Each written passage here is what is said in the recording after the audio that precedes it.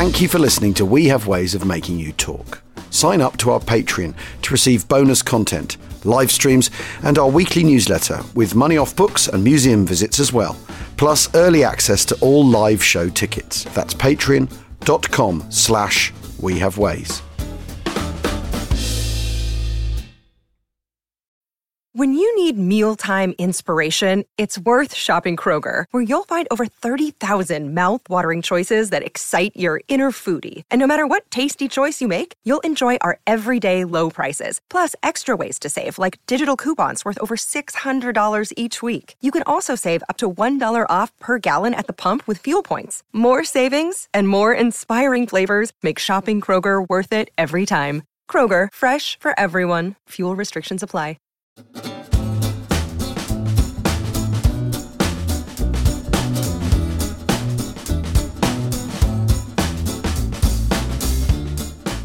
Achtung, Achtung! Welcome to We Have Ways of Making You Talk with me, Al Murray, and James Holland, of course, your Second World War history podcast with all your Second World War history needs. How are you, Jim?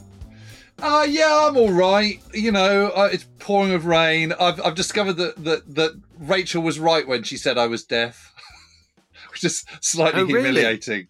Oh, no. Yeah, what, yeah. What, have you got restricted hearing or something? You've got an issue? I've got an issue. I've got to wear hearing aids. Well, don't have to. Do what you like. I mean, wow. And it's, you know, I'm quite vain, so it's oh dear. It's hit me in the solar plexus. I'm not going to lie. Oh, but on the other hand, you know, I had to go for a little trial walk around Salisbury yesterday with these bloody things in my ear. Really? And I felt like a spy. I could, you know, I was sort of like, oh, really? That's what you think, is it? You know, sort of the couple 30 yards away. What, suddenly being able to hear, or just like, or is it more? Is it more and better a hearing aid? Is it more? Than you can pick up all the stuff that you just couldn't. That has been lost to me for the last 15 years. And apparently, I can stream podcasts through them, which is again really. Yeah, they're quite sophisticated these days. That's awesome. That's but you know, just all having stuff stuck to your ears. I mean, I hate wearing headphones of any kind, so I'm not happy. But anyway, more to the point. How are you? How was India? How was swimming in the Hooghly?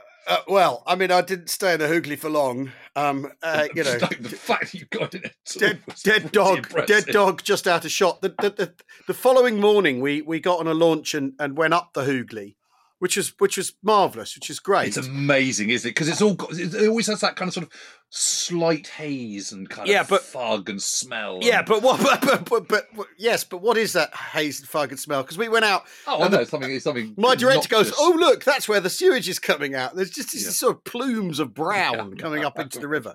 I mean, the thing is, Fog will shock you, eat your heart out. Well, yeah, exactly. I mean, the thing is, we weren't there to take the piss, so you didn't want to go. You bathe in this shit, you know, because no, of course. Because after all, you know, Indian customs of bathing and all that sort of thing were actually, you know, they were into bathing in a way that Westerners weren't when the West and the Indians first started, you know, running into each other within the last 4 centuries. You know, when the East India Company turned up in their ships, they all stank and were all disgusting, and the Indians were like, "Who are these? Who are these smelly people? Yep. You know, what's going on?" So there's that, which I think is really, really interesting. But yeah, I mean, it ain't pleasant. On the way into the city, though, there was a sign saying Bailey Bridge ahead. I thought, wow, this is brilliant, and there was. So managed to get, it really was managed to get a picture of it as we zoomed past. That's and then what was very I posted it on Twitter. It was very nice on Twitter. Then everyone's Bailey Bridge snaps started appearing from holidays all over the world. Bailey bridges everywhere. There's one here. You missed it. I'm sorry. Yeah. Otherwise, I'd have added my own Bailey Bridge. And there's some guy who's cycling in Cambodia. So exactly. You see, they're everywhere. But no, we had a fascinating time. And I was working with an Indian comic called Anavad Pal, who's a great bloke, and really a really interesting guy who essentially had an English public school education. You know. In an Indian private school. I mean, he's like Harry Kumar in exactly, but he's in his 40s, and so you know that's a while ago. All that, and but it was fascinating. He's saying, you know, Kipling was on the curriculum, and no one was too bothered about it because it's about India, and we want to find out what the British thought about us. You know, rather than cancel Kipling, he was saying, I kind of. It was very, very interesting. And we went... Yeah. What was and it is an amazing place, isn't it? Oh, it's an absolute... Calcutta's extraordinary. You know, it is extraordinary. The big East India Company building in the middle of the city that looks a little, you know, it's like St Pancras Station without the spires, you know, that red brick. It's amazing. It's absolutely amazing. And then the post office next to it, which is where the old Fort William was. Truly incredible. And lots of the fingerprints, you know, it's sort of weirdly like a European city, the very heart, the bit that they used to call Wellesley in the very centre of Calcutta. And and you know, go to Park Street Cemetery? Yeah. We tried to go to find an old relative of mine, but they've demolished the north part of Park Street Cemetery, and those graves have all gone. Yeah, no, they're putting a supermarket in or something, which is what happens progress and all that sort of stuff. Yeah. But it was no, we had an absolutely fascinating time, and then we went up to Gorkhaland, to Darjeeling. Yeah, amazing. Because that bit Indian Gorkhas, you know, Gurkhas, they've just become, you know, self-governing within, you know, they're not ruled by West Bengal anymore. It's quite recent, and so the people there are, you know, they're Gurkhas, you know, as they're not Nepalese though, and there's signs everywhere saying we are India's Gorkhas. We are not, just because we speak Nepali doesn't mean we're Nepalese. It's all really... Okay, so they've got a very strong Indian identity. Yeah. Or that's what they want. They still want, but they also want to be Gorkhas and sort of autonomous within. You know, like everywhere's got its own sort of regional flavour. Because after all, India, the idea there's one India is like the idea there's one Europe. You know, it's right. You know what I mean. But it was absolutely amazing to go up to these plantations, and we went.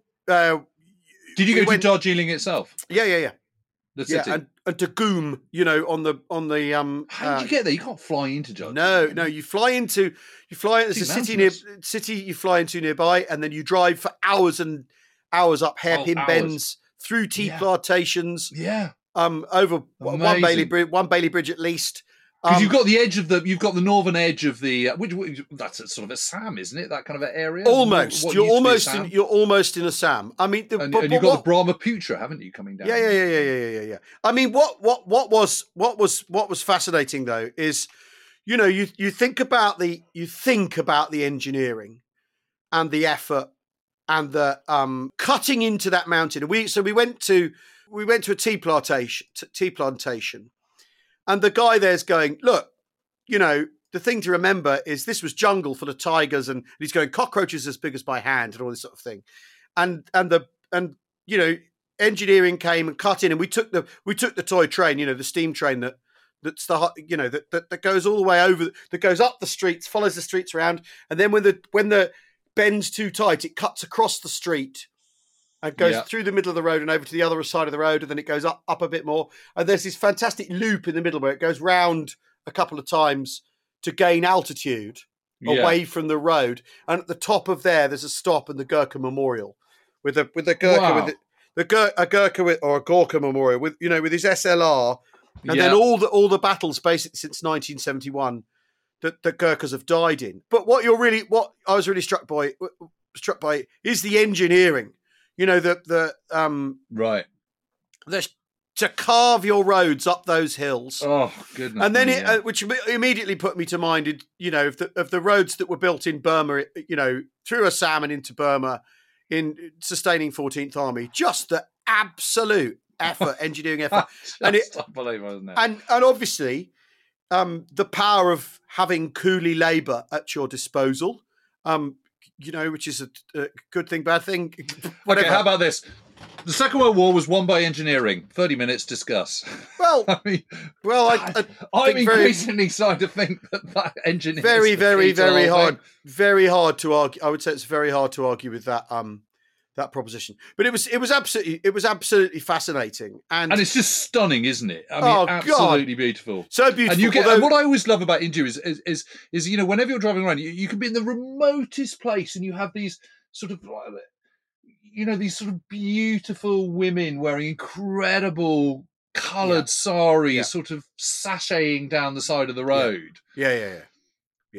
It's always such an assault on the senses, isn't it? Yeah. Sort of, the smell, the sounds, the the sights. It's just and also, I mean, we were in Calcutta for sort of 3.5 days, and then we, like I say, we flew north, and then took ages driving up to Darjeeling. The drive back from Darjeeling was actually, we came. They said this is a quicker route, and it was all hairpin bends for about an hour and a half. You'd go hairpin bend 50 meters, hairpin or 100 meters, hairpin bend 100 meters, hairpin bend down, down, down, down, down, down, down.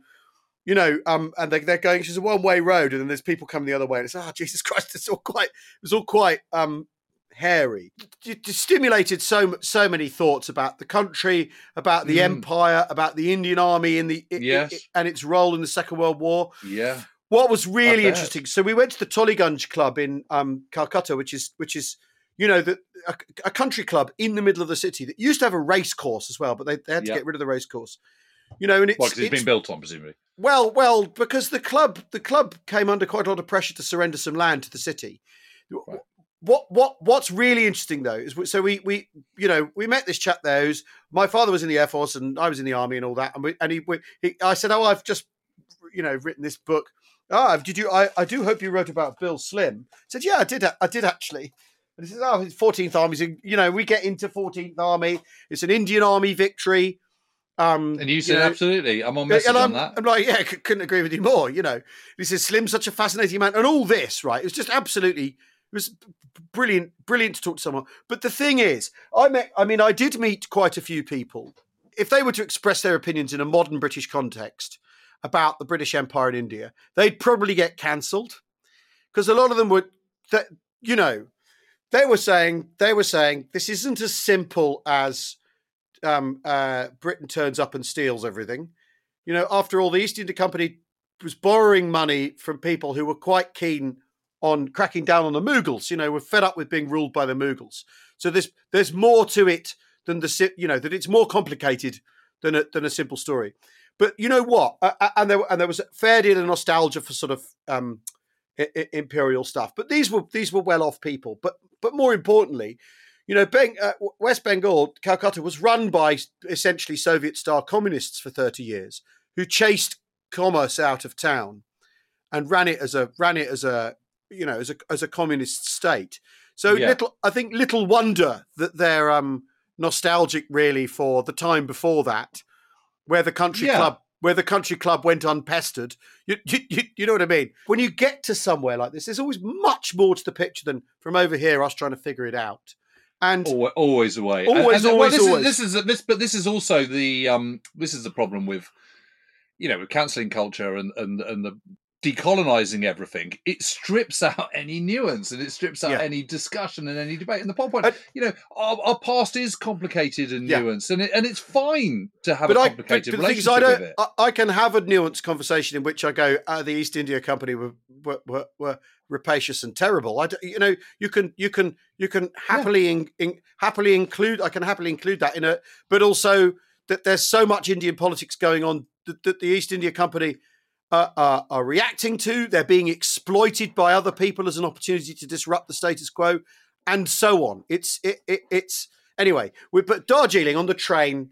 Coming up through the, because we were there and it was just misty, so we never saw the Himalayas in the distance, unfortunately, which is incredibly disappointing. The three mornings we arrive and we're on the hotel veranda, and you look over, and we're in a hotel called the Mayfair, which is opposite the Viceroy's house. Oh, fantastic! And there's no mountains, and then the next morning, no mountains, and the next. No! It's really, really frustrating, but whatever. It was the most amazing place to go, and I don't know that I ever had Darjeeling on my bucket list, but I think I do now, and I've done it. You know what I mean? It's one of those really. Well, I haven't been up there. I haven't been up to that part of it. I just think it's such an endlessly fascinating country. Yeah. And I completely get why they're not really into the Second World War, because they had partition afterwards, and well, that we see that forming a state and everything. Interestingly, the people we were speaking to, they regard that as Britain's great crime. Right, Britain's truly great crime in leaving in its relationship partition with India as partition. Yeah. Really, that's fascinating. Yeah, as the bit where the British they're just abandoned. They just let everyone down. And that there was, I mean, what was interesting was that, talking about how there was the fear of Red India. And basically what partition does is it leaves India in chaos. So you can leave with the place in chaos, and you balkanize it basically. And it creates a situation where at least one of the parties, Pakistan or India, will come to America or for help in the event of a communist, because after all, by 47, it's clear the Cold War's getting underway. You don't know really which way China's going to flip, which is really important. I mean, one of the things is, as we, the drive, we drove through miles and miles of military installations on the way to Darjeeling with very, very sort of explicit no camera stuff everywhere we went. Miles and miles, with 25-pounder gate guardians and an enormous bridging centre with tons of modern Bailey type stuff. It was really, really, really, really interesting. But it was partition that was seen as a sort of completely as the disaster, which I think isn't that interesting. Well, yeah, and I thought, but again, that's the people I was talking to, and sentiments running in different directions in India at the moment with Hindu nationalism and everything. Bengal, Kolkata is very, very cosmopolitan, I felt, and really, really interesting place to visit. Though, of course, I'd caveat all of that is we stayed in an excellent hotel. We had runners, we had fixers. You know what I mean. Although I did go in the shitty Hooghly and we walked through the flower market where that, if you've not seen that kind of right on the edge of poverty market trading and all that. If you've not seen that before, it would be shocking. But having been to Cambodia a lot, also I wasn't so taken aback by a lot of the juxtaposition of poverty and wealth, which in those parts of the world you can find yourself. They're on top of each other, aren't they? Very often. Yeah. I mean, what was amazing is we went to the Museum of India round the corner from the hotel, or along the road from the hotel where we were staying, and the guy I was with, he was quite ruefully going, I can see why you wouldn't send the Koh-i-Noor diamond back here.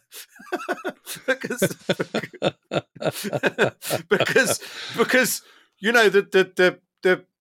the opportunity, I mean, there's a metal detector, there's a bloke picking his nose with an AK-47 as you go in, comparing, but obviously that's because we've invested in very, very heavily in the museum culture and all that sort of stuff over the centuries and all that. But and India hasn't had the opportunity to, or has not been able to. It's just the whole place was absolutely fascinating. But it made me really want to look again at the Indian Army and really have a proper think about the Indian Army in the 1940s and how you the balancing act that's going on with the British, the balancing act dealing with the Quit India campaign and trying to recruit a volunteer army. That it is the biggest volunteer army in the world, 2.5 million, but there's 300 million Indians. So they haven't actually recruited that many people. No. You could argue. Well, that's the other thing. That's why it's not it's not a shared experience. That's why it's not. Yeah. That's why, because you think all those people, God, why isn't anyone interested in it? It's because it's such a small proportion. Yeah, but you could argue quite successfully that's not a very successful recruiting campaign. I mean, but anyway, I mean, I found it all absolutely amazing. And the strangest thing was, and this is well off piste. I'm sitting in the hotel lobby. When I arrive, I get in, and while the room isn't ready, so I sit in the lobby with my director, this brilliant guy Andrew Fettis, and we're talking about what we're going to do, and he's taking me through tomorrow's schedule and all that sort of stuff. And this elderly party of elderly British people come in to the hotel in the lobby, and I think, hang on a minute, that's my godfather Charlie over there, right? And then I say to myself, no, it can't be. That's just stupid. Because also my mum hadn't told me that might be a possibility. And the chances they'd be in the same hotel pretty slight, right? Anyway, and we carry on talking, and I keep looking back, and my director goes, "Look, what's the problem? Why are you so distracted?" I said, "Well, this sounds stupid, but I'm pretty sure, but I couldn't for some reason I couldn't be certain because it seemed so improbable." said, I think that's my godfather, Charlie, over there. And I said, but I don't think his wife. Oh, there's his wife. Yeah, it's definitely him. That's extraordinary. And they'd meant to come for his 80th birthday 3 years ago. Got pandemicked out. They'd been on a 10-day cruise down the Hooghly. How amazing. They'd taken the train up country and then come down all the way down in a boat. And then they were going to look for Thackeray relatives, because it's where Thackeray's family made its money. Right. Hence all the India references in a lot of his books. Exactly. Yeah, exactly. That's why Josh Sedley eats curry, because he's brought curry back from East India, from India as the latest fad, don't you know, and all that. But I mean, it's really, but it was that very strange thing and you also think, how small must the world be? I've crossed bloody continents, and there's. And he's going, I'm in a city of 12 million. Yeah, and he's going, hey, what are you doing here? He said, we thought you might be in town, but we didn't think we'd run into you. It's like, it's ridiculous. Anyway, it was quite. That is absolutely bizarre. It was quite the adventure, and like I said, I might read Francis Tuker's book about partition, because he wrote. Yes, he did. If memory serves. If memory serves, I might read that properly. Yeah, I've got a copy. If you struggle to get one. I've got a copy, because I bought all the Tuker I possibly get my hands on.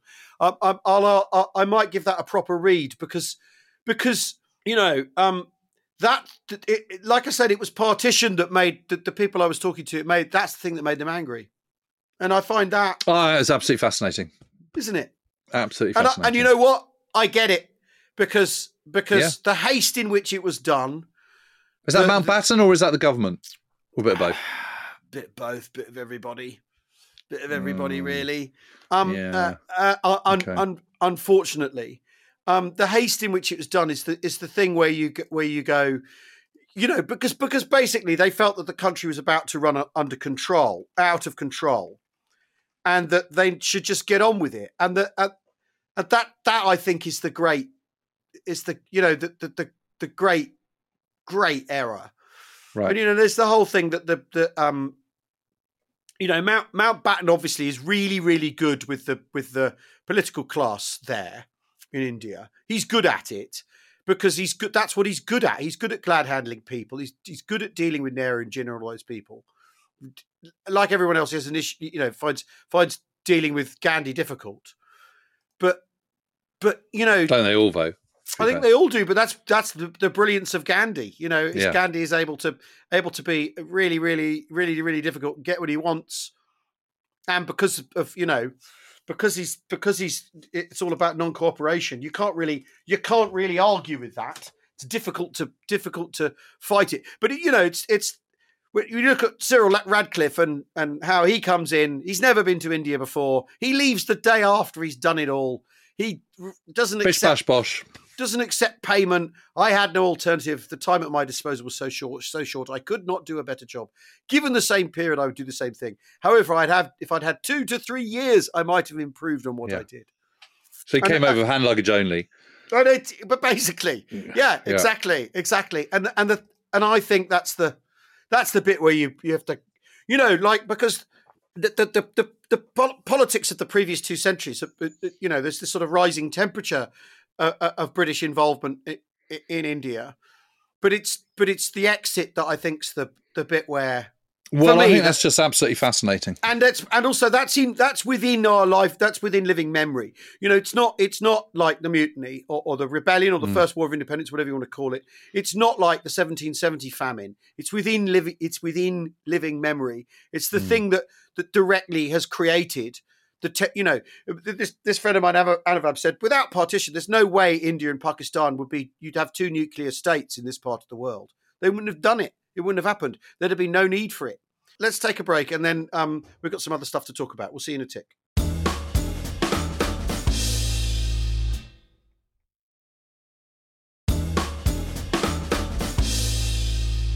Welcome back to Weird Ways of Making You Talk with me, Al Murray, and James Holland, and we've just been talking about we went to Calcutta and Darjeeling within a week and back, which and the crew on the way home got banjaxed by customs and couldn't get on the flight because they had too much equipment. Oh God!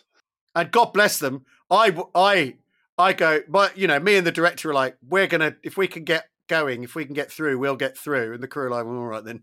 and I'm afraid I left them. I left them in Mumbai at the airport. Well, I've got a present for you, and I'm just going to go and get it. Hold on. Yeah, I think you're going to be quite pleased with me on this. Hold on a sec. So, my Daisy absolutely loves going to. She really, really loves going to car boot sales. And she's missed them over this winter. It's been a dark period, but the first one of the season was last Sunday. Yeah, and her little face really lit up when I said, "All right, I'll take you there on Sunday morning at 6 or whatever it was." Anyway, for anyone who's ever been to a car boot sale, there's an awful lot of tat, but every so often you can just find a little gem. And so what I've got for you is this. It's a fold-away campaign chair because I've already got one. I've got that. I've got Norman Field's one. Wow. Yeah, I thought you'd be pleased with that. That's extremely cool. Isn't it? It's really, really brilliant. So next time I see you in face-to-face, well, I can give it to you next Wednesday. But it's completely complete, and it's absolutely genuine Second World War fold-away canvas chair. Thank you, Jim. That's fantastic. And I thought, when we have our when we're at We Have Waste Fest and we've got our TAC HQ, I can get out mine, you can get out yours. That's marvellous. And we can enjoy a bacon butty together first thing in the morning or whatever. Wonderful. Yeah. There you go. So that's a bit of exciting news. Also exciting is John McManus's To the End of the Earth has literally just arrived 10 minutes ago. Oh, brilliant. So that's exciting. Got that to read. And I've been quite busy while you've been away doing this Scampton stuff. Yeah. Trying to stop that. And it's interesting. I was sort of a bit disgusted at the kind of Faragiste kind of taking over it. But I've literally just before I came on here, I did an interview with Sky News, and I was saying that we were talking about this. It is. I was just sort of thinking how completely abhorrent it is, the idea that when you think of all those refugees that have already been suffocated in the back of lorries. Yeah. And now they're planning to put shipping containers on the runway of Scampton, and every single way is wrong. But it also is a sort of, I do think of it as a desecration of the heritage. You've got this amazing place with this incredible history that goes all the way back to the First World War, all the way through the Second World War, all the way through the Cold War and beyond. And there is this fantastic plan which turns it into this centre of innovation, of aerospace and aviation high-tech hub, where there will still be flying 300 million quid, private venture, so the government doesn't have to pay anything. It's a total freebie for the Tories to do their levelling up project. In an area, in a county that is incredibly it is not poor. I mean, not rich. It is not affluent. It is one of the least affluent counties in the country. I think it's in the kind of bottom 5. But which preserves the heritage. I was talking to Sally Grimrod-Smith the other day, who is the head of the West Lindsey District Council, who's desperate for this plan to happen. I mean, everyone in the area is. Everyone wants this plan to happen because it's so obviously a good idea. And she's been talking about getting a Vulcan, one of the original Vulcans there that operated out there in the 1960s and having it as a sort of static display, part of the heritage, part of another visitor attraction. The plans for the officers' mess, turning it into a hotel, it just looks absolutely amazing. And if I ever go to Lincoln again, that would be where I want to stay, etc., etc. Or you put shipping containers on the runway and turn it into a detention centre. I mean, it's just so mad. It's bonkers. I mean, it is pretty frustrating that the tendency Faragiste has decided to. Well, they turn it into dam busters versus migrants, doesn't it? And, don't they? And it's not about that. Yeah. I mean, to paraphrase Gary, I think it's immeasurably cruel to put these people on a huge airfield in shipping containers, personally. Yeah. I don't think it's good for anyone. Yeah. Well, I don't even think it's good for the Tories, if I'm brutally honest. Well, but I mean, I don't know that they strike me as sort of punch drunk, really. Well, I think they're trying to weaponise the whole politically punch drunk migrant issue, aren't they? And they always call them migrants rather than asylum seekers. Well, and but you know what? Because there's also the sort of collision of the idea that Rwanda's a great place to be sent to, but it's also obviously meant to be a threat, right? And I suppose it's a threat in that you end up in a country different to the one you were trying to get to, and that's the threat. But Rwandan-backed forces are going around murdering Congolese at the moment. Well, I know. Anyway, the thing is, it does seem, the thing is to resist it being dam busters versus immigrants. Yes, definitely got to resist that. 100%. It's about the neighbourhood. It's about the county. It's about that development. It's about all of those things, and it's about continuing Scampton's aviation story. Yeah. But you never know, do you, with this crew? What I sort of don't understand is that this is why had they not earmarked it already? If they've got this great plan for how they're going to deal with this immigration refugee issue, why suddenly are they announcing things? Why hasn't there been a thing online, on track, set up, ready to go? Why does it appear to be so reactive is the thing I don't understand, if they've got it all figured out.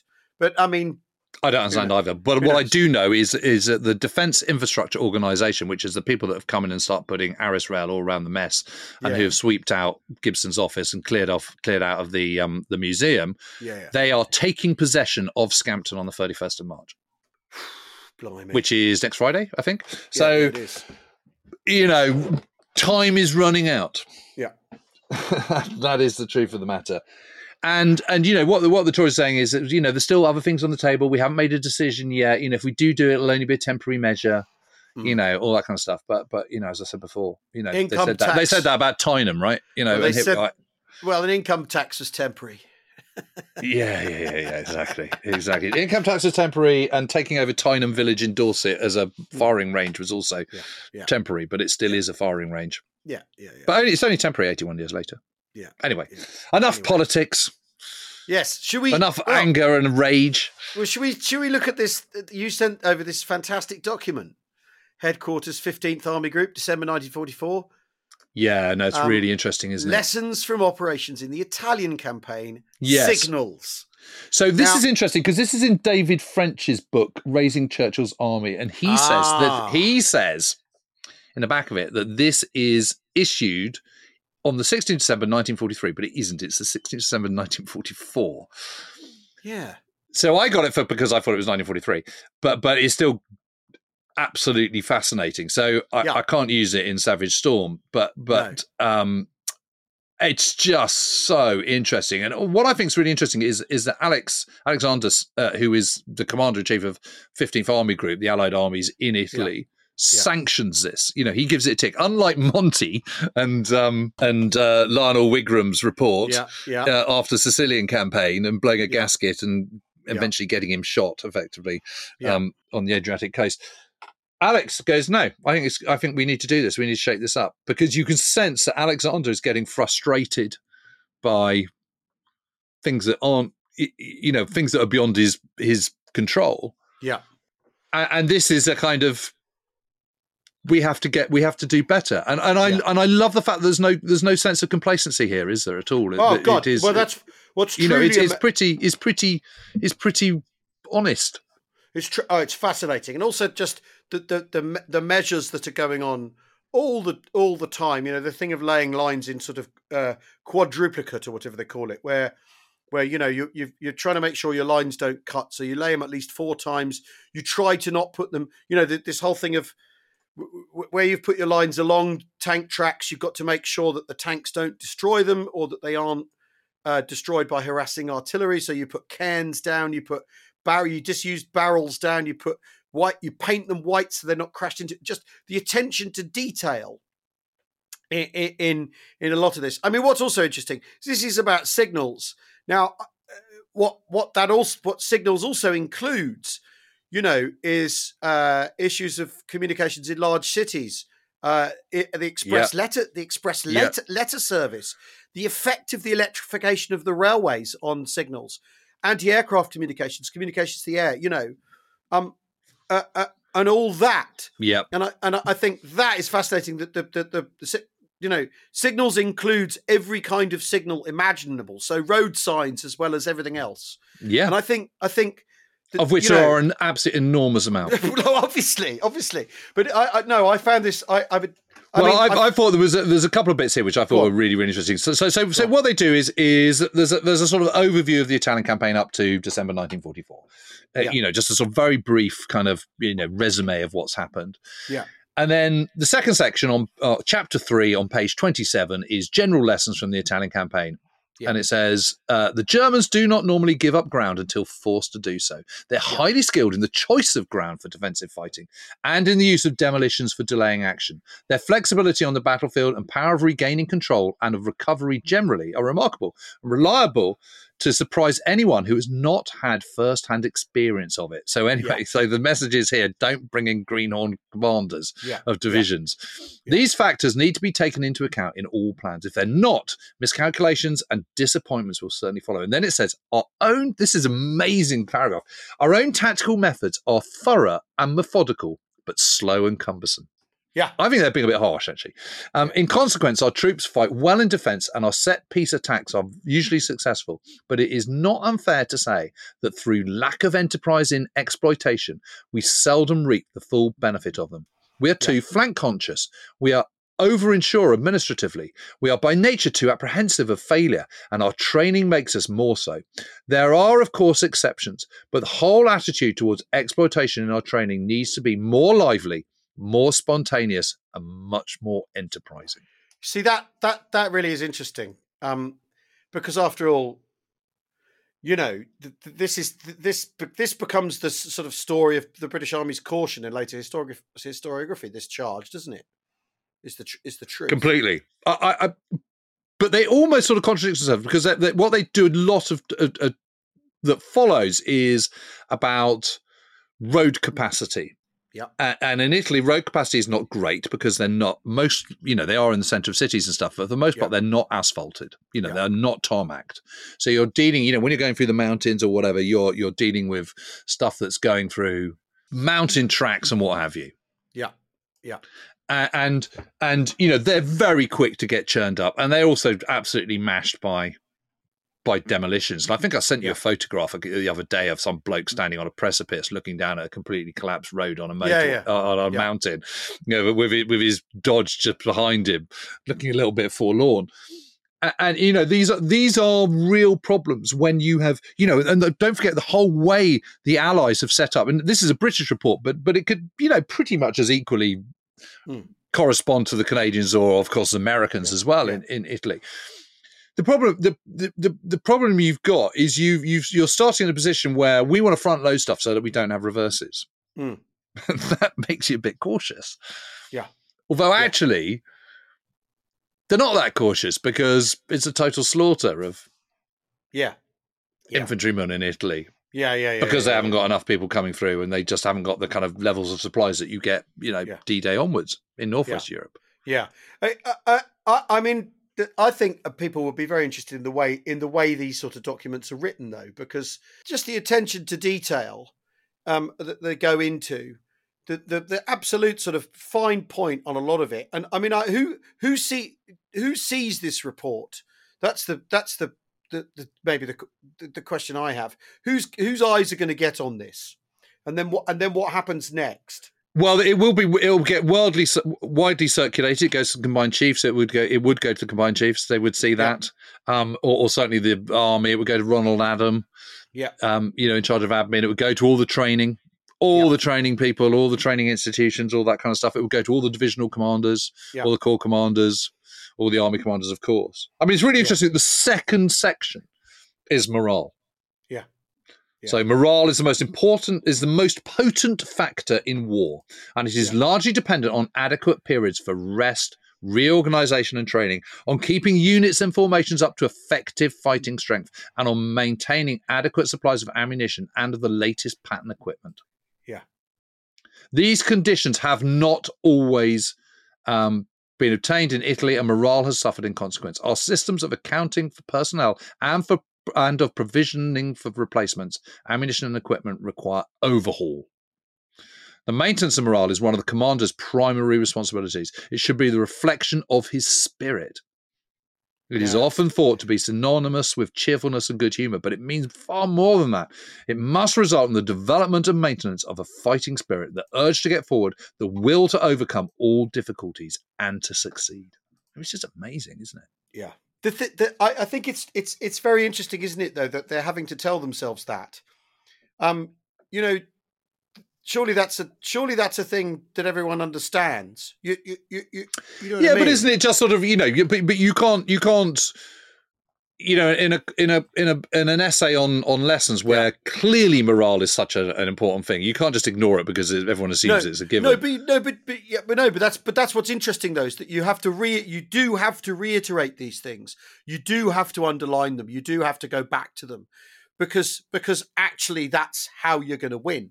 But the key thing here, is the correct provision of personnel and adequate periods of rest, reorganisation, training on keeping units and formation up to an effective fighting strength, and on maintaining adequate supplies of ammunition and of the latest pattern equipment. That's the key bit.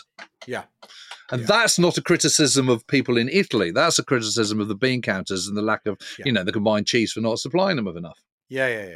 What they're saying is, if we've got a morale problem, that's because you haven't been looking after us properly. Yeah. I mean, what I found really interesting is when you get into the signals bit, the wireless equipment bit. There's the thing about the number 38 set, right? Yeah. Number 38 set suffered in the early days from lack of confidence. This set has been mass produced in very large numbers, and certain of the early batches were not up to standard. Right. So what you've got is I think this is really interesting. The problem of new and better equipment is that if people aren't familiar with it, they don't think it's any good, and then it becomes a piece of bad equipment, regardless whether it's any good or not. Yeah, exactly. The main cause of failure, however, was the low standard of training, which is partly attributable to the high rate of casualties. So the battle you're in traps you again. Yeah. So we're in ever decreasing circle, aren't you? I mean, it's so interesting.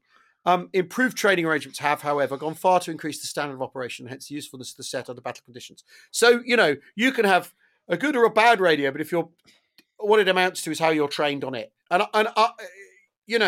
this is the question with equipment always, isn't it? It's if you're well trained on a piece of equipment, it's like the ballad of the poor old Piat, which is, it's crap. But if people are well trained on it, they can use it effectively, and it's an effective piece of kit that works well for them. But if they're not, and if they're not familiar with it, then that's actually your problem, not the piece of kit. In many instances, and I all of the signals stuff I found so fascinating, and the bit that I went straight to in the signals report was signal and cipher security, because after all, the British throughout the war have a real problem with this. They're bad at it, and in the desert, the Germans take enormous advantage of that. Take great advantage to that and use it to get a jump on 8th Army, certainly. But what's so interesting in the signal and cipher security, basically they say, look, if you do map references in open, if map reference codes are used, they may be broken. Map references sent in clear are another fruitful source of information to the enemy. And what he says, I know you do. Basically, it says, I know you find using code on map references a pain in the arse, and I know that those codes do get broken by the Germans, but the time and effort it requires them to break them consumes their time. So they're basically saying you need to put the time and effort into encode stuff properly, because otherwise you're saving the enemy time and effort. And I think, and this is stuff they're getting from prisoner statements and capture documents, that British signal security is really, really slack. And that if that's happening in the entire Italian campaign, then the lessons of North Africa have not been learned. No, and nor have they been learned when it comes to urban operations, because there's a big section on that, fighting in built-up areas, which I think is absolutely fascinating, because it says summary of lessons. If a town is well defended, bombing, however heavy, will not necessarily destroy the garrison, who may be able to shelter and reappear when the bombing is finished. The bombing of Cassino raised great heaps of rubble, which then had to be cleared before tanks could operate in the town. And so, it was decided not to bomb Ortona, but artillery and mortar fire destroyed the buildings almost as completely as bombing would have done, as did German demolitions, to be fair. Yeah. But Okay, it says the best way to advance through a town is through houses and not up the streets. But for that, you need the houses to be intact. Yeah. If they're all destroyed, you can't do it. So, that's the lesson of Casino. It's also the lesson of Ortona, because they do methodically clear Ortona by going through the streets, and they're using piers to do it. Yeah. Yeah. Just fire a pier straight at a wall. That sees that one out sorted. Yeah. And then you move into the next bit. And that's how you do it. And what is so amazing is that the New Zealanders are on the flank of Ortona. Yeah. They're on the westward left-hand flank of Ortona. So, they're having core conferences and, army conferences and all the rest of it. They're absolutely... And when Freiburg is in charge of Casino, what does he order? Following the destruction of the monastery on the 15th of February 1944, he then follows it up with the destruction of the town. And the town is 100% destroyed. It's just absolutely, there are aerial photographs of it. You can see photographs of the destruction. It is absolutely horrific. So what the heck? I mean, why would you think that's a good idea when you're already in theatre and you've already seen what happened in Ortona? Yeah. It's insane. And then why do you then go and destroy Caen? Why do you then go and destroy Cleve? Yeah. Why does Horrocks at the beginning of Veritable go and destroy Cleve? Yeah. Well, and when will these people learn? And he sort of sheds a tear beforehand. It's a terrible thing that I must do, sort of thing. I do it with a heavy heart, but sod it, we're going to do it anyway. Yeah. They shouldn't have started it in the first place. Yeah, exactly. It's just incredible. And I do find it, this came out in December 1944. And so it's a Veritable hasn't happened then. Yeah. But you don't need a report, 9 months after the event to learn the lessons of, key lessons, do you? No. And I mean, maybe this report is to say, look, for God's sake, to prevent infiltration, every house must be secured after capture. You can't secure the house if it doesn't exist, if it's a pile of rubble. Yeah, exactly. Yeah. It's got a list of all the weapons that were used. So tanks used singly and in small numbers, very close behind leading infantry. Armour piercing to make holes, followed by high explosive firing at very short ranges, e.g. 50 yards. Armoured bulldozers, essential for clearing rubble. Yep. Field artillery, not very effective for destruction. the whole of Italy is, where any of the army has been destroyed by artillery. Air bursts force the defenders downstairs and sometimes enable the attackers to advance from house to house by the top story. Then it says the Piat, used for blowing holes in wars. 3-inch mortar, used for harassing. 2-inch mortars used for smoke. Grenades, all types were used with success. So close quarter, hand-to-hand stuff, isn't it? That's basically what it's saying. That's what it comes down to. It's so interesting. Yeah. It is. It's fascinating. I mean, it is interesting though that your lessons from the Italian campaign are being dished out in December 1944. Does feel a little late. Little after the horse has bolted. A tiny bit, doesn't it? But there you go. I mean, it's that's admin, I guess. The time it took to type this up. They were also quite busy in the interim. Well, they are. But you would have thought, wouldn't you, after the twin failure of the tactical failure of bombing the monastery, and the tactical failure of totally razing Casino Town, you would have thought that very quickly someone has said, chaps, memo all round, just want to let you know that in future, don't go around doing mass bombing on these things. It doesn't work. But perhaps they're thinking, but Norwood of fighting it house by house and armor, that there's no control. There's no control experiment, is there? In this. But house to house has got to be more effective because you can actually manoeuvre, whereas you can't manoeuvre through and over rubble. Yeah. Anyway. Fascinating. Really interesting. Well, that's all we got time for today. We thanks very much. Wide ranging, wasn't it? We hope you enjoyed Jim's walking the ground in Ortona that went out on Thursday. Yeah. Good stuff. That fascinating. All of it. Yeah. Anyway, we will see you soon. Family Stories is on Sunday as usual. We hope you're enjoying that. They're great fun to read. We're coming up to the big 600, aren't we? Yeah, we're coming up to the big 600 as well. Yes, absolutely. We'll see you all soon. Thanks for listening. Bye-bye. Cheerio.